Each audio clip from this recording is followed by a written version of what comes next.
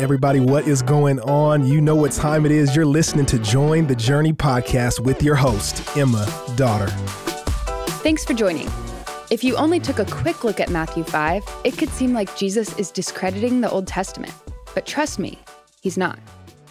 When we look at the book of Matthew as a whole and seek to study its context, there are several things distinguishing it from the other Gospels. As we talked about earlier this week, Matthew was written to the Jews, an audience very familiar with the Old Testament. Now, Matthew, the author of the book, writes as a teacher. He puts a heavy emphasis on Jesus' sermons, which makes a lot of sense because today we're starting to read Jesus' most famous sermon, the Sermon on the Mount. And the key word for the book of Matthew is fulfilled. Keywords simply capture major themes, big ideas, repeated phrases. So the key word for Matthew is fulfilled because Matthew shows us Jesus didn't come to discredit the instruction God had given Israel or throw out the Old Testament laws and prophecies. He came to fulfill them. This fulfillment means that Jesus is a picture of God keeping the promises he made to the Jews back in the Old Testament. Interestingly, we see this keyword implied in the first two verses through an idiom. Jesus opened his mouth. That's the idiom. An idiom is a significant phrase that has an underlying meaning attached to it. And many scholars believe opened his mouth or opened his mouth and began to teach is an idiom Matthew's Jewish audience would have been very familiar with. But when we read the words opened his mouth, we think, okay, Jesus started to speak. He started to talk. But Matthew's original audience probably instantly recalled instances in the Old Testament where legends of the faith opened their mouths and began to speak on behalf of God, or said something monumental that changed the direction the individual speaking and or the people they were leading were headed. This idiom could imply either a weighty message of God or signal the coming of change, maybe even both. So right away, at the beginning of the chapter, Jesus opened his mouth. Matthew 5, verse 2. God the Son spoke, and change is to be expected. Jesus explains what it means to be blessed. And for most of his audience, this probably meant they needed to change their minds. Let me explain. The idea of being blessed can best be understood to mean those who experience a deep spiritual state of contentment, commonly marked by a unique joy that comes from God. And you know who Jesus says is blessed? People who are poor. People who grieve, people who are persecuted. We tend to associate blessing with financial prosperity or maybe having a great spouse or a child. And those things aren't bad and can definitely be a blessing.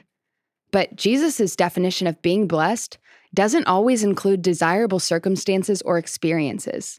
He challenges what we might expect, and he does that a lot in this sermon. Whenever you study the Bible, the first step should always be observation. That means we answer the question, what do you notice? By thinking through who, what, when, where, and why questions. And looking at Matthew 5, it's easy to answer the question, what is repeated? I always circle repeated phrases so they stand out. Blessed is repeated, but so is another phrase. Jesus says, you have heard it said, fill in the blank, and then follows that statement up with, but I say, several times. Repetition is the writer or speaker saying, don't miss this. This is important. Pay attention. I want you to see something crucial.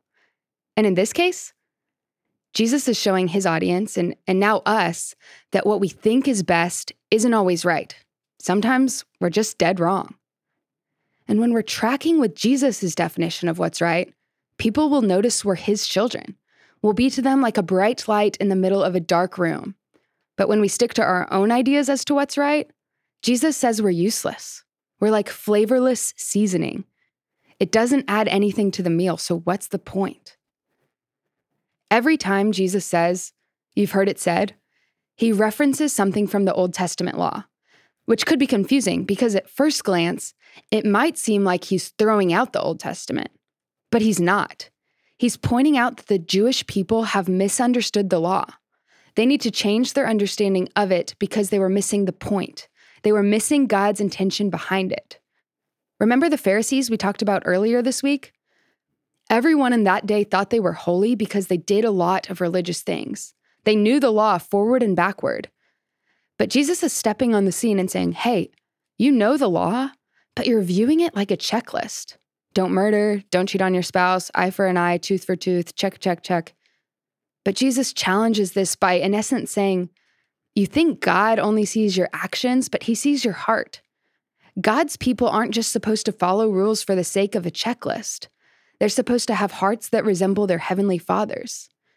Jesus' retorts to all the things the people had heard said aren't negating the instruction, but rather he's challenging his audience to evaluate their hearts and their obedience of those commandments. What motivates you to look differently from the worldly culture around you? Do you try to just do enough so you can call yourself a Christian, but keep your life relatively easy?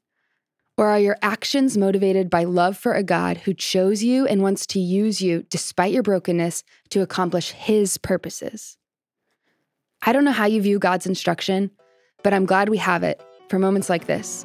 And I'm so glad we're on this journey together.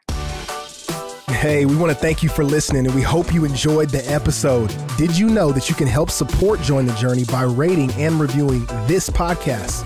And if you're willing, we'd love it if you subscribe, because the more you download, the easier it will be for new friends to find the podcast.